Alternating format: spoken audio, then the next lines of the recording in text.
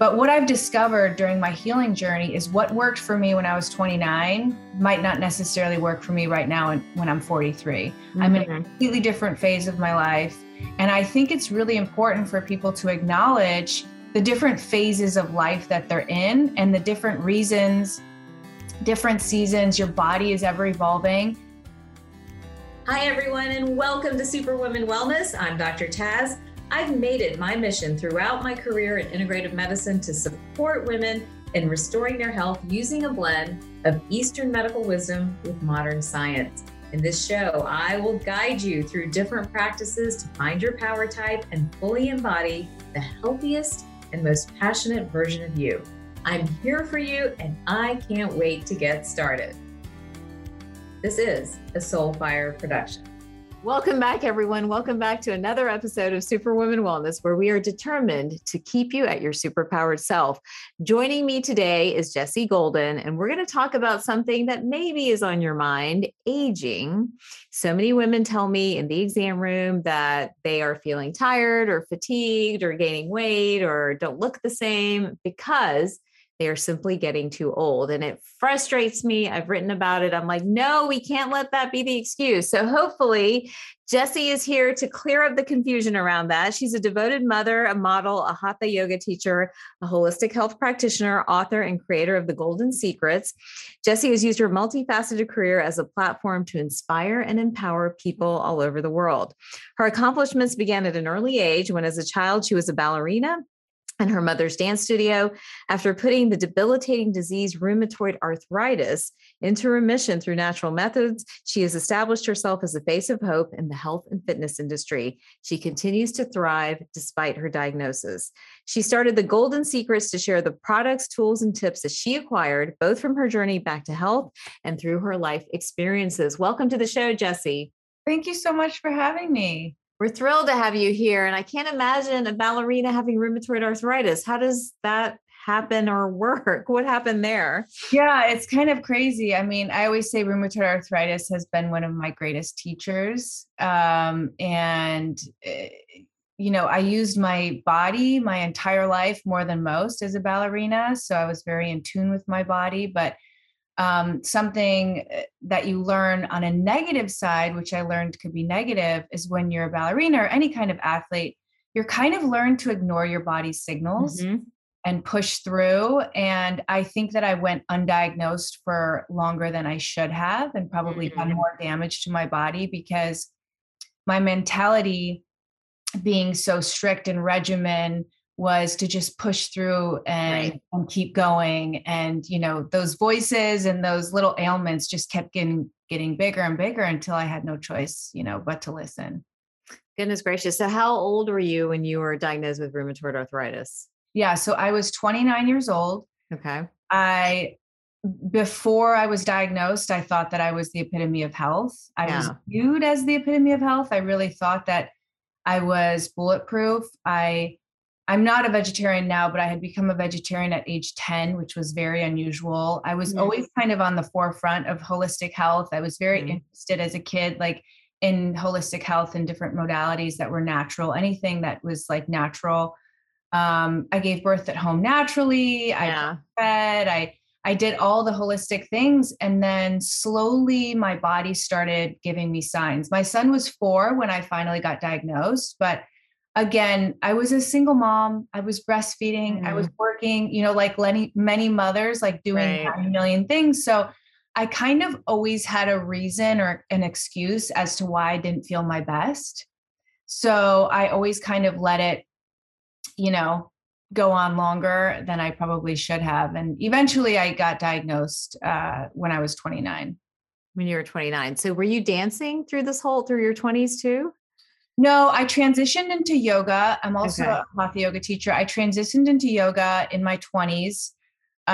So I was actively practicing yoga. I was actually getting my yoga certification when I got diagnosed, which was one of the most humbling experiences because I had relied on my body so much my entire life. Right. And even before stepping into my yoga teacher certification, I could do all the poses and all the things because of my ballet background.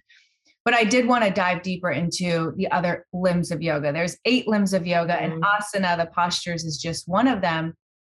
But literally day one of me walking into this 4-month teacher training, my body completely shut down and it just progressively got worse. So I had to ask my teachers, could I remain in this class if I can't physically do the postures? And of course, being yogis, they were like, of course, as long as you're here.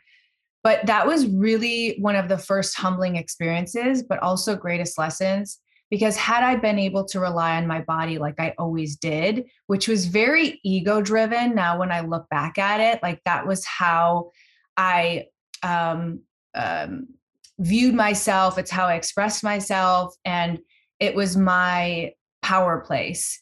And then all of a sudden had to sit on the sidelines. None of my peers ever saw me really practice yoga. And I had no choice but to dive into the other aspects of yoga, and sit very uncomfortably with myself and my thoughts and kind of reexamine, like, what's going on here? Right.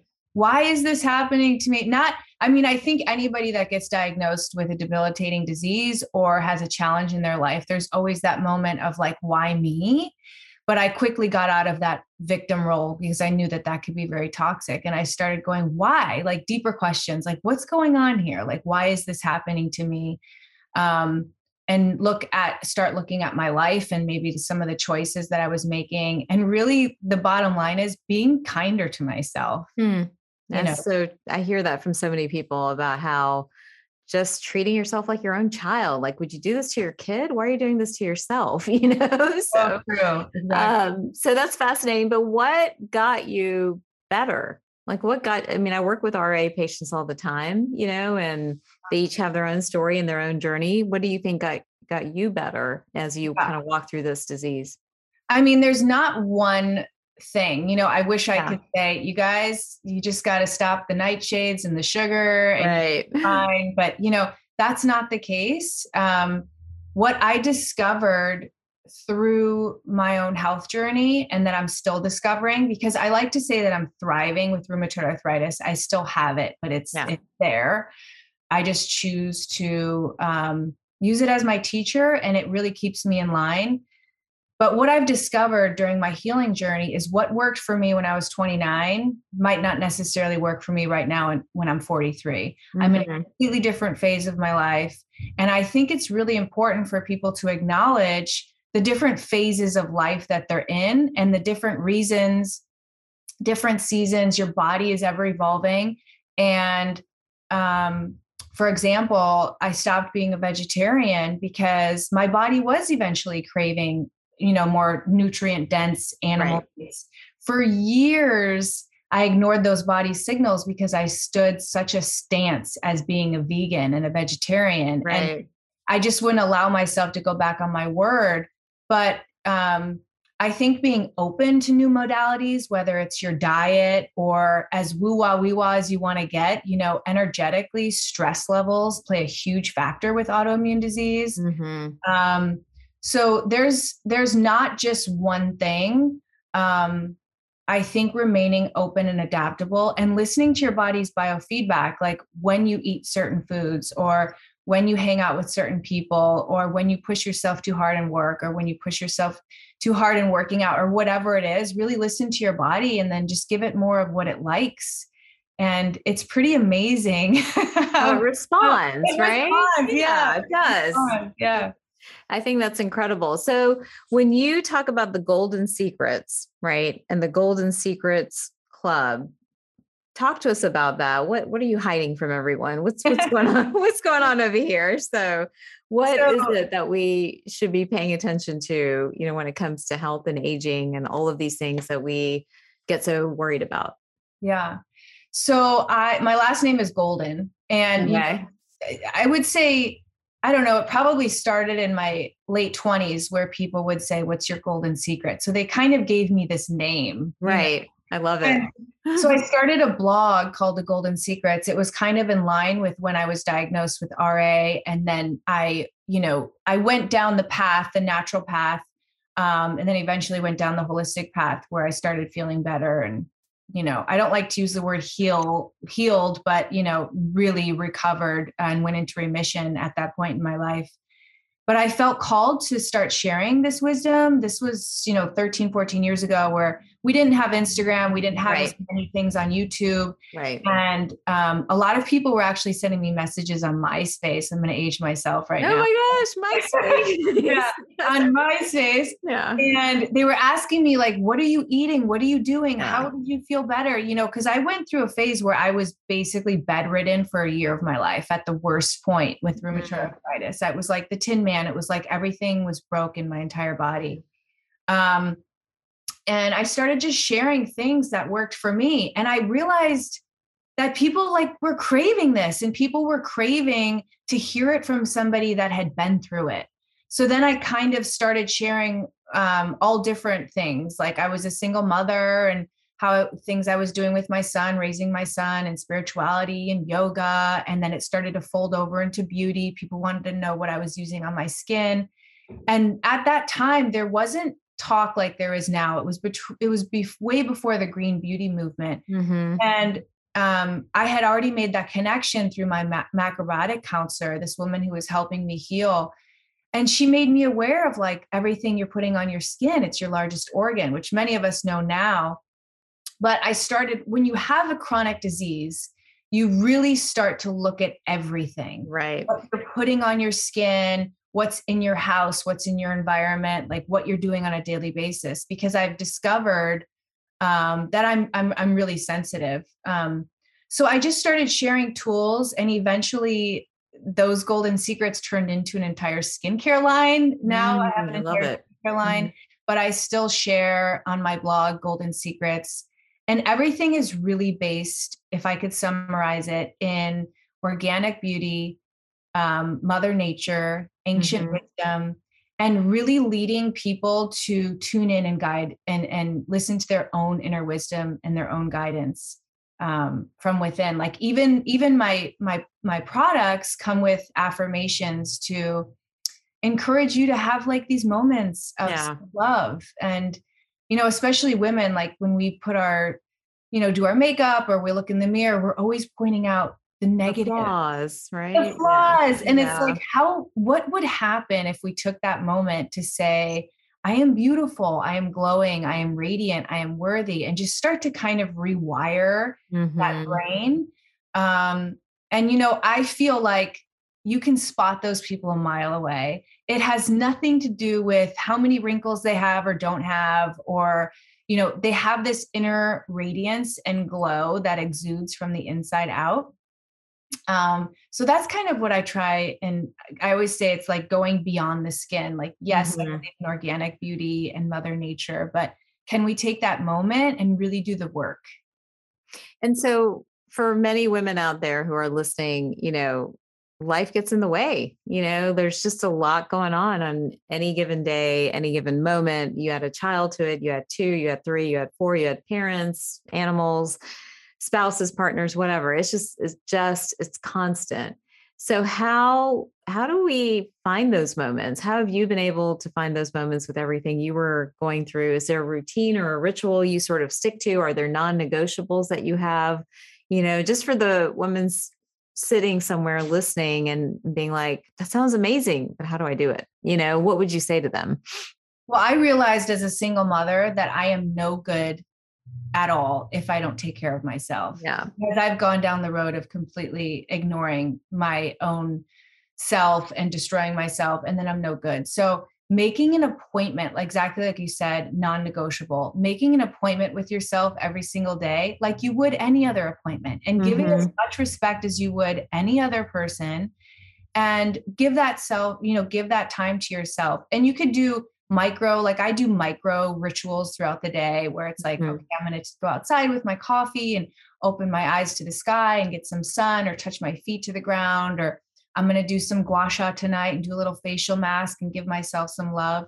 But also for moms that have younger children, you can incorporate your children in these beautiful things. And I think by leading by example and teaching them that it's not selfish. We need to take care of ourselves. Self-love is vital. It's not something that we can do every once in a while. Our body will, start giving us signals if we don't. So it's better to be proactive and just start taking care of ourselves.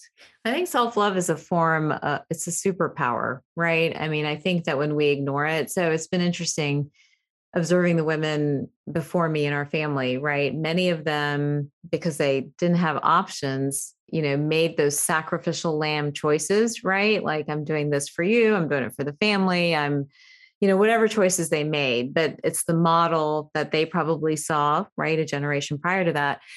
But what happens is that you walk away. I've watched these women, in our family, older women, walk away angry and resentful and not in their full expression of their power. And it has nothing to do with age.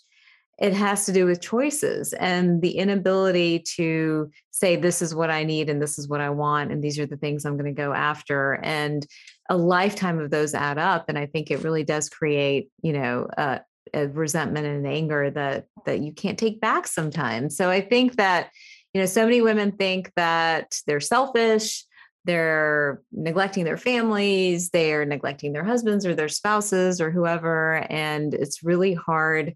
They have a lot of guilt. I remember talking to a woman who I'm like, well, why don't you have someone help you drive your children to school? Oh, the women in our family don't do that, so it's just those type of things that many of us have been raised with, or we believe in, that ultimately make us sick, and I think that we've got to figure out a way around that. So I love that, like a non-negotiable appointment with yourself.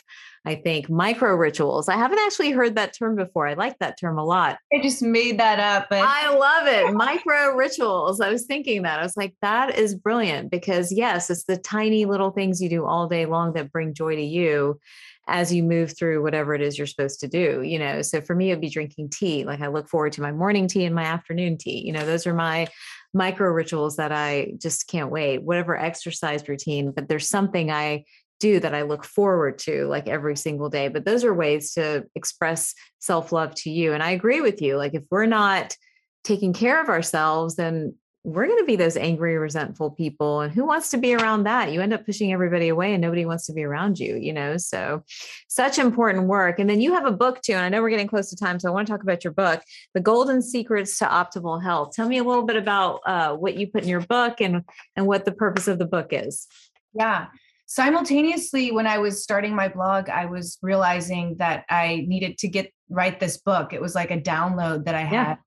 And what I love so much about this book is I definitely share my personal story in the beginning, but then I kind of walk you through all the different modalities. A lot of them are more common now, but when I originally wrote the book, they're very holistic. I even get into color therapy and crystal therapy and sound therapy, which still isn't talked about that often. Mm-hmm. But very basic things like diet, and I have reflection pages where I ask you questions so you can specifically find out what is going to be good for you. I like looking into your heritage, where your ancestors are from, where you live, what grows in season where you live, what ailments you have, any allergies, your blood type, your dosha, looking into all of those different things, because I think everybody's different, as far as diet.